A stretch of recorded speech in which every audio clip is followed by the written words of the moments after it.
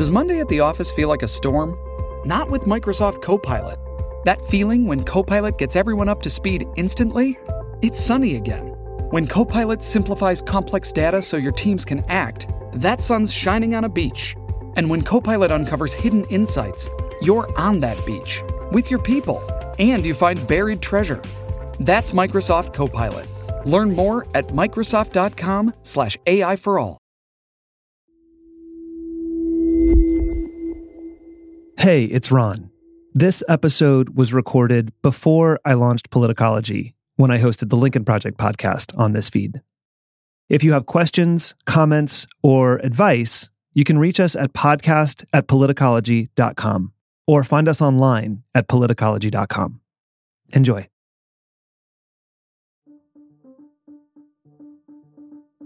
Hello from the Lincoln Project, and welcome back. I'm Ron Steslow. Tonight, Donald Trump and his enablers kick off the Republican National Convention. This week, we're going to focus on the same themes of the convention to show the reality behind Trump's hollow claims. Joining me today from her incredible podcast studio is Lincoln Project Senior Advisor, CNN political commentator, and former GOP Communications Director, Tara Setmayer. Tara, it's so great to have you on again. I'm looking forward to this. Oh, thank you, Ron. It's always a pleasure. So the 4 nights of the convention are going to feature 4 themes: Land of Promise, Land of Opportunity, Land of Heroes, and Land of Greatness. And in this episode, we're going to break down 2 of the themes of the Republican National Convention, Land of Promise and Land of Opportunity, because those are basically the same thing. And Tara, just to get the ball rolling, when you think of America as the Land of Promise or the Land of Opportunity, what ideals and values spring to mind for you? You know, it's ironic that as we approach the Republican National Convention, I've been to 6 of them, by the way, every one since 1996. And every year except for 2016, I always felt hopeful and I felt proud and excited about the promise and opportunity of America. It's why I became a conservative. It's why I became a Republican, because the messaging, I grew up in the era of Reagan and Jack Kemp and, the Bushes. And the message was always a positive one, shining city on a hill. You can be anything and anyone in America. The opportunity is limitless, regardless of what you look like, what circumstances you were born into, that this was, in fact, the land of opportunity.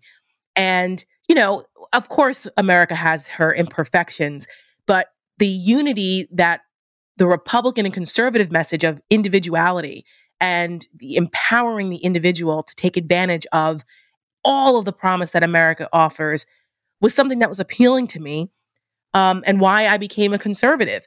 And those messages were always authentic and they resonated with me during all those other conventions. 2016 was a completely different experience. I sat there through that convention in Cleveland with a feeling in the pit of my stomach the entire time, saying, what the hell has happened? Where are we going? What is this?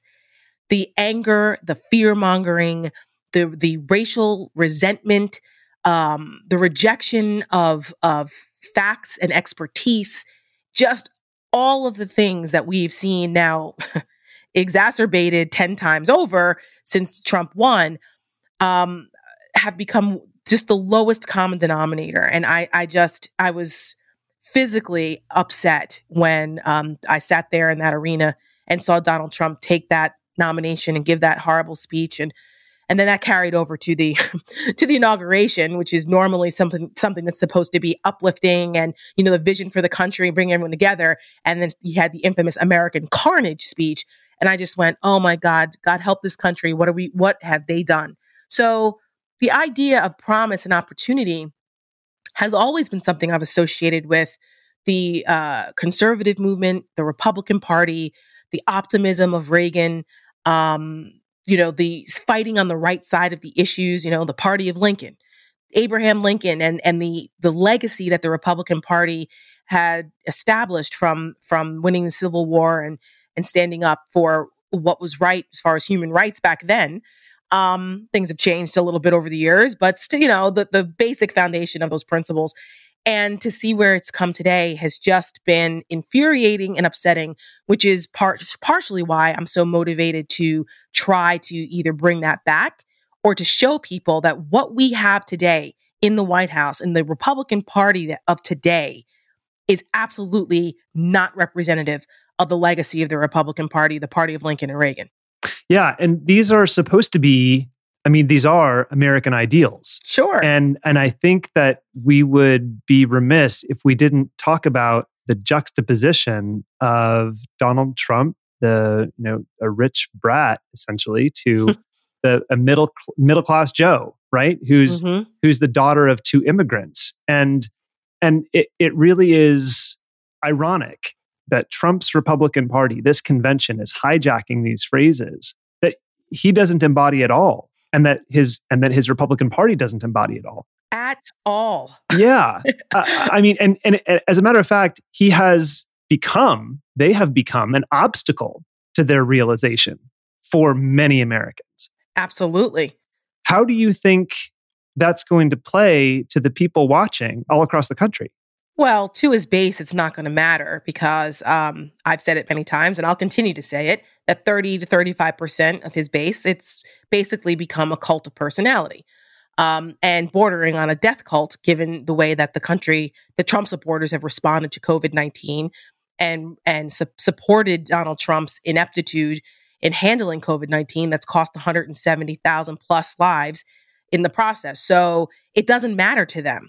It's the couple of percentage points of people who are still undecided in between. How is it going to resonate with them?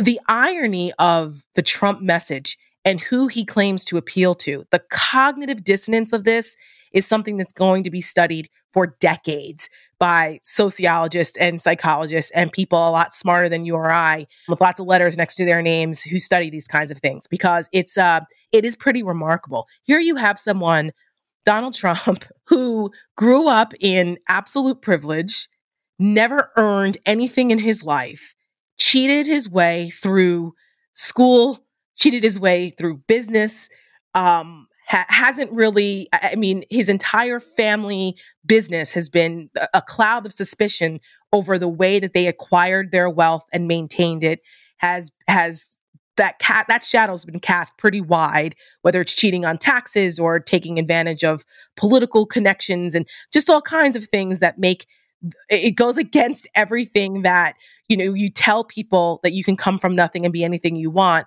And here Donald Trump has taken advantage of every unsavory part of earning a living. And the people who claim to be so supportive of him are actually the ones who suffer when people like Donald Trump are in power. It was the middle-class Americans who were small business owners and contractors who got screwed over when Donald Trump tanked casinos in Atlantic City and decided not to pay his contractors and file for bankruptcy multiple times. Yeah. It was those folks that think that Donald Trump is their hero and their savior when actually he's part of their demise. Yeah. It's just fascinating how many people do this. Where on the other side, you have Joe Biden, who literally came from Scranton, Pennsylvania, middle-class life. He talks about the story about how his dad lost his job and how he had to come home and tell his family, and how, work is more than just work. It's dignity, and earning a living is dignity. Those concepts, that's America. Not this. There is a part of America that's the Donald Trump robber baron, ugly greed part, right? But that's not what should be glorified here. And the people who support him, I don't know that they would put up with that if it were anyone else with that kind of a biography. But Joe Biden is the complete opposite in every way. He understands the struggles that people are going through right now, those kitchen table issues of millions of people losing their jobs and having to face their families and tell them that. Millions of people facing eviction or mortgage foreclosure, losing their homes because of the economic downturn because of COVID-19 and this administration's failure in response to it. And I just think that we may not all agree. I may not agree with the Democrats' policies on how you get there. But the point is, at least you have someone that recognizes the struggle and knows that we need solutions on how to get there. So let's work together across the aisle and come up with a compromise, because ultimately this is about protecting the American people and helping to improve their lives. Yeah. So, Tara, you touched on a couple of these themes. And what I want to do in this episode is talk about three specific ways that Donald Trump has been an obstacle to the realization of these American ideals through his presidency. Obviously, the United States has three simultaneous crises that we're facing right now: the worst pandemic in more than a century, the worst economic crisis since the Great Depression, and the loudest outcry for racial justice and equity that we've seen since the 60s. So let's start with coronavirus. Since the outbreak began, the US has lost more than 175,000 people to COVID-19, and we're still seeing a dozen states where the number of new deaths are increasing. In the frame of land of opportunity and land of promise, how much of the blame for these deaths falls on the Trump administration? A considerable amount. As each week passes, more and more information comes out about the measures that were not taken and how that has cost lives.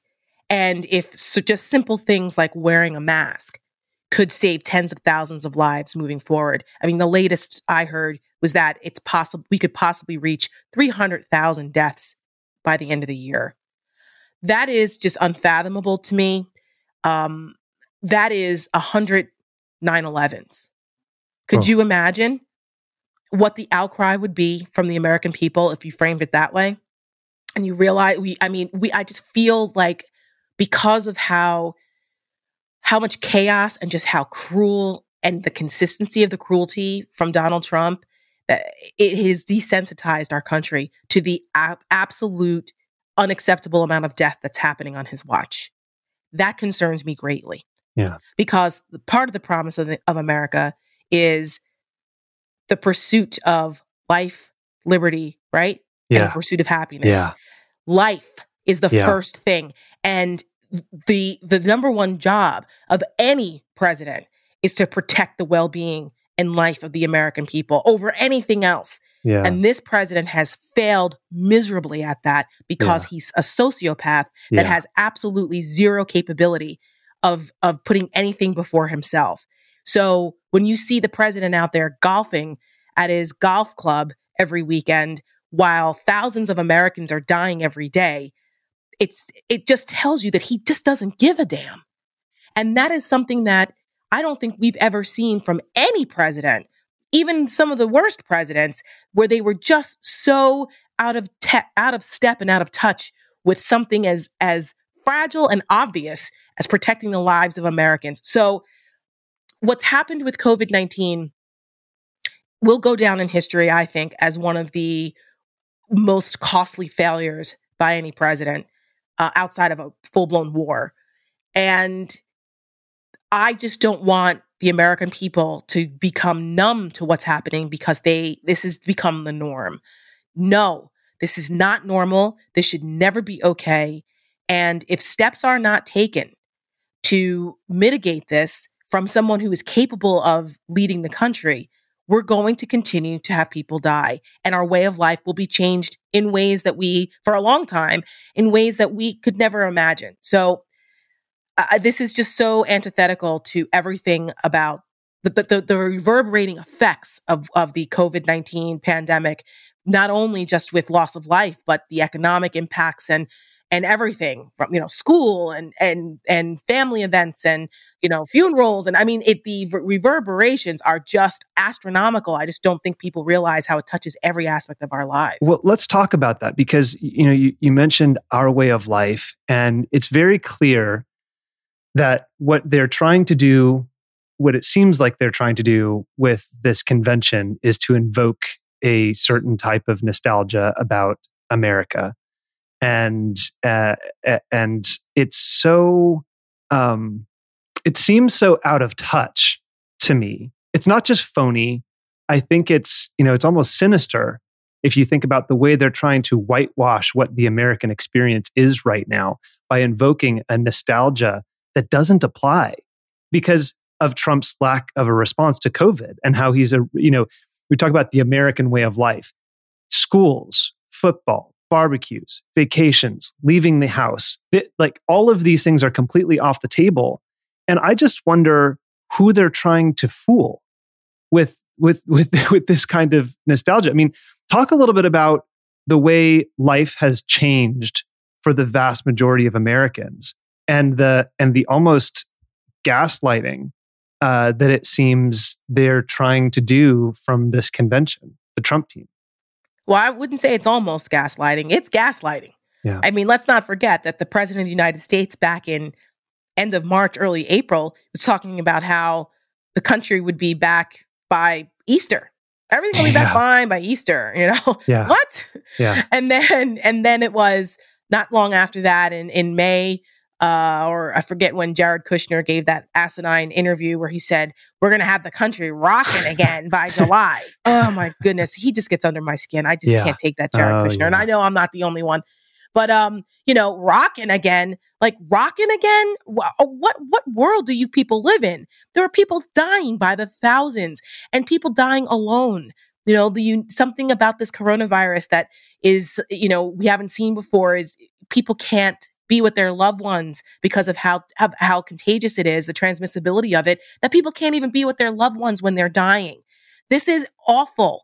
And these idiots are running around talking about the economy's gonna be rocking. Like, no.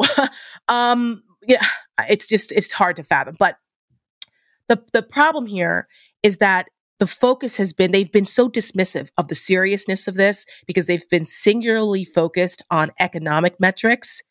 And those not even economic metrics, the stock market. Right. Well, the stock market now, yeah, right? Because before it was all about the unemployment rate, which was great. Yeah, the economy was humming along. They also inherited an economy that was already on the up, up and up. And there were a couple of things that they did that they didn't do any harm, like the tax cuts and things, and that's great. However, it's so much bigger than that, and the stock market has zero impact on the mom and pop average Americans that don't own stocks in this country, that are living paycheck to paycheck, who rely on small businesses to survive and things like that. The stock market's great for the rich folks and good for them. And yes, there's lots of people who are in the upper middle class that have the fortunate opportunity to have investments in their 401ks and, maybe have some stocks here and there. That's wonderful and good for them. But what about the tens of millions of people who don't have that and don't have access to that? Those are the people who are being impacted the most here. And I just think that they're tone deaf to that, because they're convincing people that the measure of how well the economy is doing is based off the stock market records, when actually that's only good for one segment. That's not good for the people who are the tens of millions of people who are out of jobs right now because of the failed response to coronavirus. So it's a red herring. So let's talk about the economy at large, since you brought it up, because at the end of July, the unemployment rate was at 10.2% nationwide. And the U.S. Census Bureau's weekly pulse survey showed that 35% of households expected to lose income in July. And a lot of times we use these unemployment numbers as they become very abstract. So what does this unemployment situation mean for real working Americans on the ground who still have faith in these American aspirations? Well, they should still have faith in the American dream and aspirations. Like, I don't want people to give up on the American dream. Polling has shown over the last several years that people believe that the American dream does not apply to their generation. It's the first time ever that the younger generation doesn't have the same faith in the American dream or think that it applies to them or that it's attainable for them as their parents' generation. That makes me very sad. I don't want to see that, because part of what keeps this great nation together is knowing that that America is that land of opportunity and that you always will have that. And when you start chipping away at those institutional,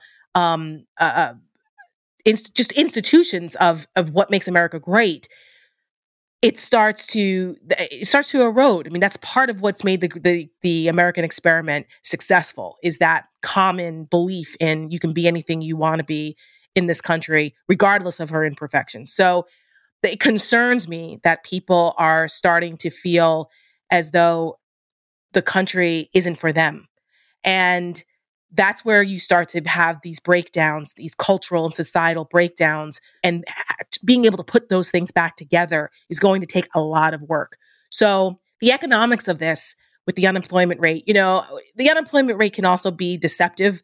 Most people don't realize, but it only applies to people who actually file or who are in the system. It doesn't apply to the people who don't take advantage of, the unemployment benefits and things like that, because that's the only way they can measure it.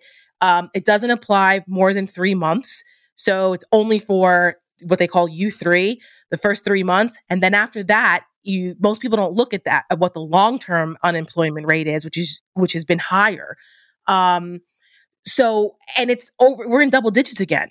I mean, when the Great Recession happened in 2008, 2009, that's where we were when the country was in an absolute panic over, the housing crisis and what I said, the Great Recession. We're at about that level. We were higher than that, when the pandemic first hit. But we're at double-digit unemployment, for goodness sakes, folks. This is not okay. We're talking tens of millions of people. There were 44 million people out of work at one point. Yeah. That is incredibly large. It's more people than all of the Great Depression in the 30s. So I don't know that, people realize how extensive this is. Just think of every aspect of our economy has been impacted by the pandemic, whether it's people losing their jobs in corporate America, all the way down to the janitors who clean those offices where no one's in them now anymore. They don't need the janitors. They're not in there anymore. Yeah. Or the ticket taker at the movie theater, the vendors. I go down the shore. I'm from New Jersey. People hear me talk about it all the time. I'm very proud of my home state.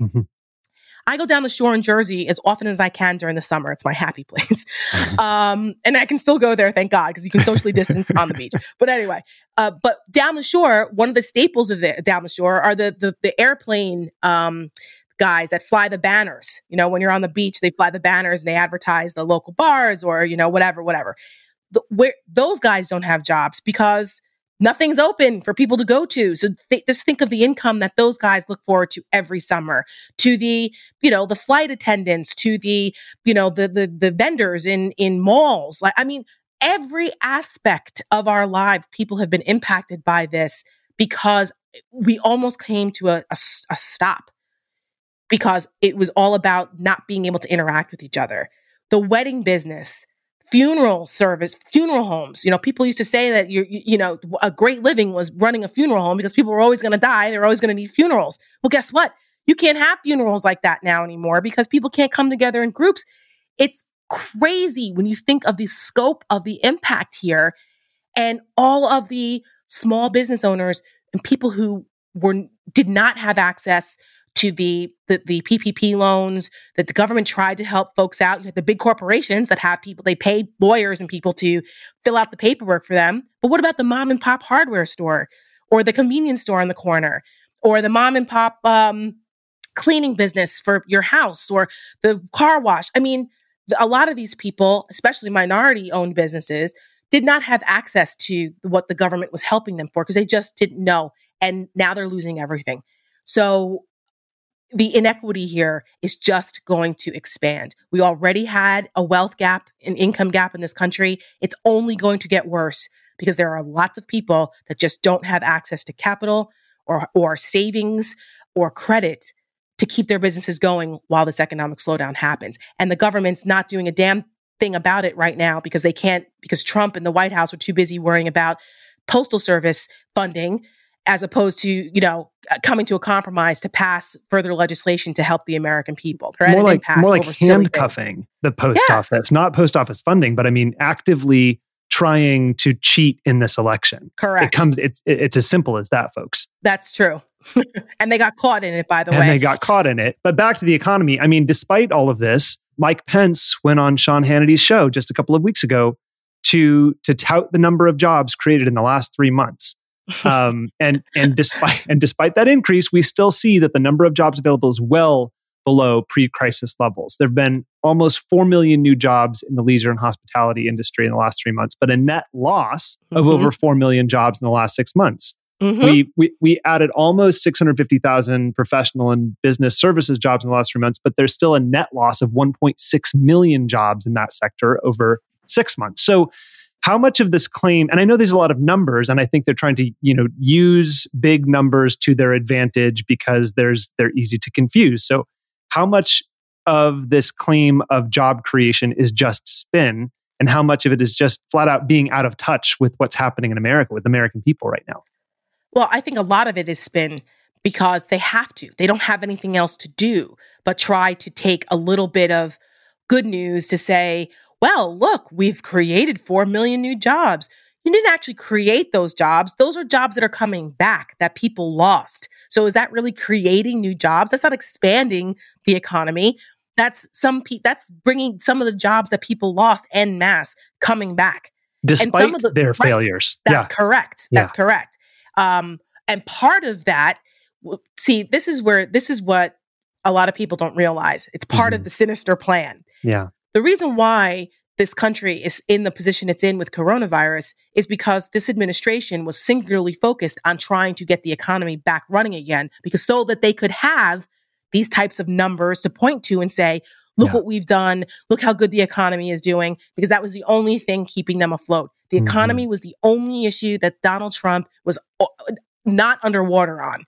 Yeah. And the economy is a very important aspect. People vote with their pocketbooks all the time. So that's why this administration was willing to sacrifice lives and willing to push states to reopen when they shouldn't have, because they needed to get those jobs back on the books. Yeah. And it was, well, it might cost lives. Well, we don't care. We just need the perception that things are coming back, right? Make America great again. It's back. That actually really applies now. Went from keep America great. That's out the window now for the Trump folks. That messaging is gone because you can't keep America in the position it's in. You can't look around America right now and say, well, this is great. That's exactly right. So at least they had enough sense to change course on that. But that's why they pushed to reopen the country sooner than we were supposed to, sooner than it was safe to do, so that they could say that there was an upturn in the economic outlook, and it was because of them. It's so backwards because we're in this position because of their failure, but now they want credit for, pushing the country back open again, costing lives. But look, the stock market's doing great. Yeah. And I'm going to go out and golf. Oh, well, sorry, 175,000 people are dead and still dying, but the unemployment rate's now only 10%. This is crazy. Terrible thing. It's terrible. Now our kids are the next front line of experiment and sacrifice because of the impact that has on middle class and suburban families in areas that they need those votes. They don't care about the cities and the urban vote because they're not going to get that. It's in the swing states and the suburban areas that they need those votes, and they know that it's hard on families if they're going back to work or their kids they don't have daycare for them or it's not safe for them. So they need to be back in school. That's why they're pushing that. Before it was jobs. Oh, we got to open the economy. Now it's we have to open schools, whether it's safe or not. And I think that's really despicable. Yeah. And none of this matters unless you have a place to live, unless you have a home. And one of the other aspects of the economy is the housing crisis that is about to get much worse. CNBC is reporting that up to 40 million Americans may lose their homes during the current crisis. And that's about 4 times what we saw during the Great Recession. More than 1 in 5 renters were behind on their rent in July. And many of the eviction moratoriums that were put in place back when the pandemic started have now ended. Now, land of opportunity, land of promise, how much of the ideal of the American dream depends upon first having a roof over your head? A lot. And property rights. And there was a time in this country where you couldn't vote if you didn't own property. The idea of property rights and having access to a place to live and a roof over your head was one of the cornerstones of the American dream. It's just unbelievable to me that this administration didn't recognize how many of their people, of the base, would be impacted by this as well. Yes. It's almost as if they completely forgot about the economic downturn in middle America over the last decade and a half, and how a lot of these folks live paycheck to paycheck, and how the jobs that were already leaving those areas before COVID-19. And now we have something like this coming in where the little jobs that were left are gone now. Where do they think these people are going to get their income from? Who do they think is supposed to help them at this point? I mean, as Republicans, we don't like the government coming in and big sweeping government, bureaucracies and government oversight and stuff. But there are times when the government is required to step in and do something to help the people with the safety net. And that's where George Bush's compassionate conservatism came in. If that applies, that should apply now more than ever. And the Aspen Institute has done a great job on this as well, as far as resources studying the eviction crisis, and as well as the eviction lab at Princeton. They actually have something called the eviction lab at Princeton, wow. which I did not know until I started to pay attention to what was going on and, researching the numbers on this. So for people who are interested in looking into this further, those are two really great resources as well. But in their studies, they found that in 2016, 7 evictions were filed every minute in this country. That's a lot. That was 4 years ago, before this now. And that the average eviction was less than $600 in debt. Oh my God. So could you imagine? I mean, there are a lot of us who live in areas where $600 a month wouldn't get you a parking space, but there are also a lot of people who live out there in other parts of the country where $600, not being able to pay that, could get you evicted from your home or your apartment. That is unimaginable for many folks. And yet that's where we are. And the government is not addressing this. Affordable housing has been an increasing problem. I mentioned before the wealth gap, income inequality has been a problem, a growing problem, especially in areas between minorities and middle income and upper income households. It's been a problem and getting worse. It got worse under Obama and has gotten even more, even greater under Trump. Part of that is because people don't own their homes. And the ones who do own property and then rent them out, they're also impacted by this too. It's not just these big corporate companies that rent these, big apartment complexes. I mean, there's those people too, but there's a lot of, like I said, mom and pop people who own property and use those properties to rent them out for income or to help pay the mortgage or help pay the property taxes. They're not getting the income from their renters either. So that has a reverberating effect. You're going to see foreclosures go up and bankruptcies go up as a result of this. So it is impacting people all around, and it impacts minorities the most. 80% of minorities are the people who are facing eviction. So the people facing eviction are 80% minority. For example, in Boston, 70% of the evictions there come from minority communities. Milwaukee, Black households, 2 times as likely to be evicted. New York City, 70% of households that are evicted are run by Black females. This has an unbelievable effect on communities of color that this administration does not care about. And that is a travesty as well. It's a travesty. And we really need to mention, when you think about that with an extra layer of what the vote by mail plans are going to look like and how these are going to be rolled out, it's going to have a really, really negative effect on turnout, especially among minority communities, where this upcoming wave of evictions and people having to move so that they don't get evicted, they may not receive their absentee ballot because they'll have just moved. I mean, this is going to be very disruptive for the vote in November. It is. And I think it's an aspect of the eviction crisis that has been undercovered. So I'm glad that you brought that up, because when we talk about mail-in voting, we just assume that everyone has a residence and they just get your vote by mail and, you just get it to your house. And no, that's not necessarily going to happen. Right. If you don't, even if you were registered to vote at that address and you requested your absentee ballot and then you have to move, correct, that ballot may not make it to you. And if it does, it may be there may be complications with the validity of it because you've moved and haven't changed your registration address yet. The validation process for mail-in ballots can get very technical, And when you're talking about a population of people who are systemically disadvantaged by the economy and by the administration's failure to respond to this crisis, the ripple effect, as you mentioned, Tara, is going to play out in the vote as well. That's absolutely correct. It's another form of voter suppression. Yes. And it's an indirect, it's asymmetrical voter suppression. Yeah, it's very stealthy.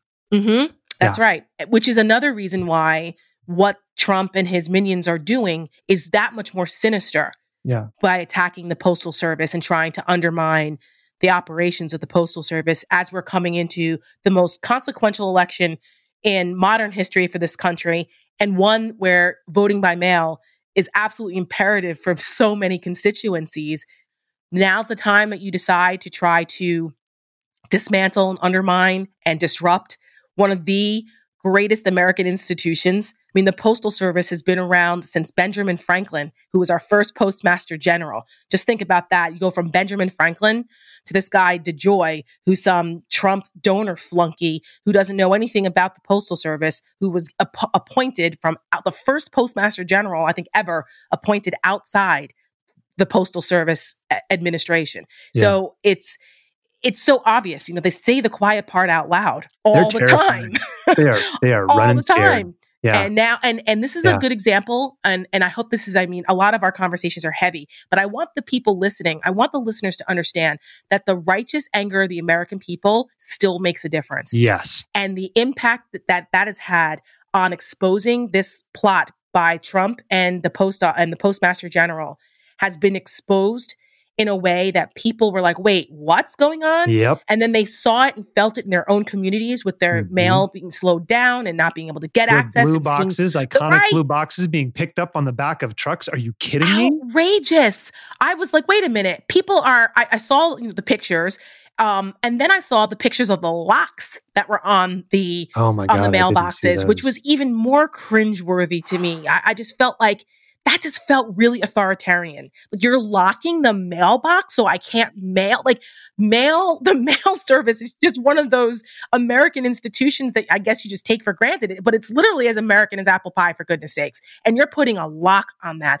I just saw that as being a microcosm for the authoritarian hand by which Donald Trump tries to rule this country, not govern it. And the American people said, hell no.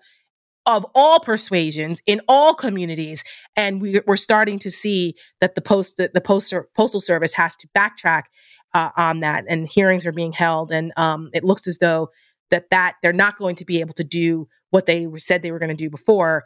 But pay attention though, what they say and what they do may be two different things. But at least we've seen some movement in the right direction, and that's thanks to the righteous anger of the American people. Land of promise. Land of opportunity. I'm going to keep repeating it because it is so sinister. Tomorrow marks 3 months since George Floyd's death, which sparked nationwide protests over racial injustice. We've seen continued protesting and activism around the deaths of George Floyd and Breonna Taylor.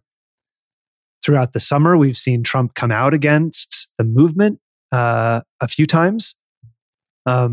Since the protest started, at least 38 Confederate monuments have been removed, according to a Southern Poverty Law Center report. 5 monuments have been relocated, and 16 schools, parks, and other locations were renamed. Trump has been strongly opposed to renaming U.S. military bases that are named after Confederate generals. Tara, land of promise, land of opportunity. Who is Trump appealing to with his stance on Confederate bases?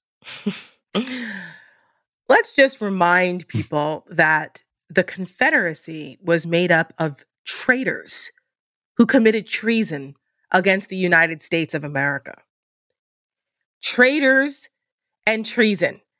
That's what the Confederacy was made up of. And people who were willing to fight their own countrymen to keep slavery as the law of the land. That is, in a nutshell, what the Confederacy represented. And Donald Trump has been standing up, defending Confederate heritage as, quote, our American heritage, as something to be proud of. something that warrants being defended. This is effing insane in 2020. Talk about setting race relations back decades. I mean, it's obvious who he's playing to here. He's playing to the racism of his constituency, of many parts of the South, that unfortunately those sentiments are still prevalent. And apparently in other places that didn't fight and weren't part of the Confederacy, like Michigan, where Confederate flags are showing up at rallies and things like that. And in places where you're like, wait, what? I don't remember your family's, heritage being the Confederacy. And even if it were, why are you proud of that? Why are you proud of that? That was a ugly time in American history that has no business being glorified. And I'm actually glad that we're having these conversations so that we can talk frankly about what it really is. Enough with the romanticizing of the Civil War. Let's be honest about what it really is. And that's one of the upsides, I guess, of this conversation, of this national conversation, that we're having to face that again. It's being thrust into the spotlight. Yes. Yeah. And the fact that this is now woven into the Donald Trump campaign messaging and what this presidency and this administration and what Trumpism represents really is illuminating and alarming, and something that I think the majority of the American people reject, and they need to continue to reject.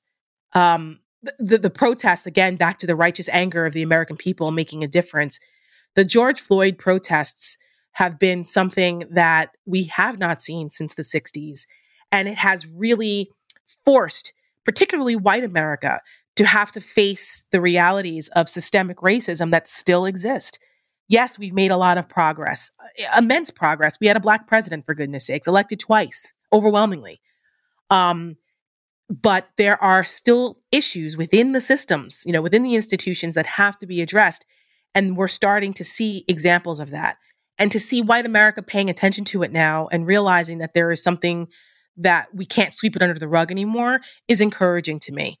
But Donald Trump is trying to play on this nationalist, populist, ethnic resentment, this using cultural resentment as a motivating factor and sowing those seeds of discord and watering the seeds of authoritarianism to do it. That cannot be allowed to continue. We cannot go through 4 more years of that. I just don't know what the country would look like after another 4 years of this. I worry often, which I've worried since 2016, that we could possibly see some type of blood in the streets in a civil war type situation, people taking up arms against their own fellow citizens because Donald Trump is continuing to paint an us versus them, people who don't agree with him. Not even Republicanism, because he's not Republicanism. Just making enemies of people who disagree with you. Your fellow Americans are evil enemies. They're socialists. They're going to ruin this country and take your way of life away from you. This has a really radicalizing effect on people, especially when they're almost cultish in their worship of him. And he is using this. There are record numbers of firearms and ammunition being purchased as we speak. There are studies on this. What are people doing with all of this? I'm as pro Second Amendment as the next one. My husband's a law enforcement officer. I grew up in a law enforcement household. I am all about Second Amendment rights. But what the hell are people doing stocking up on guns and ammunition? Because Donald Trump is creating this environment. He's painting a picture as if you're going to have to take up arms in order to protect your way of life, whatever that means. Yeah. From what? People are, the people who are acting like idiots out there that were looting and rioting in certain parts of the city, of the country, in different cities, Portland, etc. That's not okay. But that is a small, small fraction of the people who are protesting for racial justice. But they've turned it into, this is what's coming if Joe Biden becomes president. This is happening now under the Trump presidency. Trying to scare people into thinking it's going to turn into some socialist banana republic under Biden. That's happening already, folks, under Donald Trump. Yeah. So a lot of those images. Of course. This is what's going to happen this is what's happening now. That's right. This is Trump's America. That's right right now. What you're That's seeing. Right. one of the most iconic images of these protests is actually not the protests themselves, but Trump standing in front of St. John's Church, Ugh. holding a Bible. Mm. Right before that photo was taken, Park Police, of course, used pepper spray and smoke canisters to clear protests from Lafayette Park, right outside the White House. So when we think of the land of promise and the land of opportunity, what do you think it says about how Trump feels about this moment of cultural reckoning around race? It tells me that this is something else that he doesn't give a damn about. It's never been an area that he has been on the forefront of or cared about or been sufficiently educated about. I mean, his entire career as a businessman has been plagued with racial undertones. I mean, his first cover story ever in the news media in the 70s was the Department of Justice housing discrimination lawsuit brought against him and his father and the Trump Organization because they would not rent apartments in the 70s to Black and brown people. And they had to settle because it was so obvious what they were doing. But Trump fought back, which is what he does, tripled down on it, and came up with a settlement, but without admitting guilt. It was ridiculous. But that was the predicate for his business acumen throughout the rest of his career. I mean, he was sued by Black dealers in his casinos in Atlantic City because of workplace discrimination, saying that they didn't certain high rollers in Atlantic City didn't want to see Black dealers on the floor because they were bad luck or whatever, and Trump was okay with removing them. The Central Park Five taking out full page ads in the New York papers in the 80s when the Central Park Five happened, calling for the death penalty of these teenagers who were ultimately exonerated. They were DNA evidence years later proved that it was not them who raped that woman in Central Park. Donald Trump has never apologized for that and still says that he questions whether they were guilty or not. DNA evidence proved they were innocent, and the state of New York had to pay tens of millions of dollars to these poor 5 men who lost years of their lives in prison unjustly accused. Donald Trump has made comments disparagingly about minorities his entire career and still does. You know, black NBA players, you know, the NBA, when they speak out, they're dumb. Black players who kneel for for racial justice, however you feel about that act or not, kneeling during the national anthem, but they're sons of bitches, though. That's to Donald Trump. But, you know, but white people who go and show up with guns and scream in the faces of legislators and law enforcement in state capitals, that's okay. Or who string up people in effigy at Trump rallies or at these, that's okay. You know, Charlottesville has very fine people on both sides. The anniversary was just the other week. That's right. Yeah. That's right. He can't condemn QAnon conspiracy theorists, lunatics. Mm-hmm. He can't condemn our enemies like Putin, who's taking out Russian bounties on our American soldiers and all the other disruptions into our elections and around the world. The Chinese, who are interning millions of Uyghurs and taking stances against people who are protesting for democracy in Hong Kong. All of those things, he can't speak out against that. But Black players who kneel for racial justice, they're sons of bitches. I mean, Donald Trump's record on racial issues is clear. He doesn't care. And that display on June 1st in Lafayette Square, I watched that in real time in absolute horror. And I literally cried tears watching that. During this week, during the convention, I'm part of another organization called Stand Up Republic. And we're putting on something called the Convention on Founding Principles, kind of as a counter convention to what's going on at the RNC, of people who are principled conservatives who want to remind the American people what actual conservatism is and what that promise of America really is, outside of Trumpism. And in my speech, I actually focus on the principle of free speech and free press as being guaranteed by the Constitution, and that it's essential to the accountability of government, and that we should condemn any type of authoritarian efforts at impeding the ability of the free press or of people to speak freely under our First Amendment guaranteed rights. And I use that example of the Lafayette Square incident as something that was so upsetting to me as an American and so against everything that this country has stood for since the Revolutionary War, that it made me feel with every flash grenade, every baton strike, I just felt the anguish of those who came before us, who fought for our rights to do that, just being ripped away. And I said, this cannot be the future of our country. Yeah. Land of promise, land of opportunity.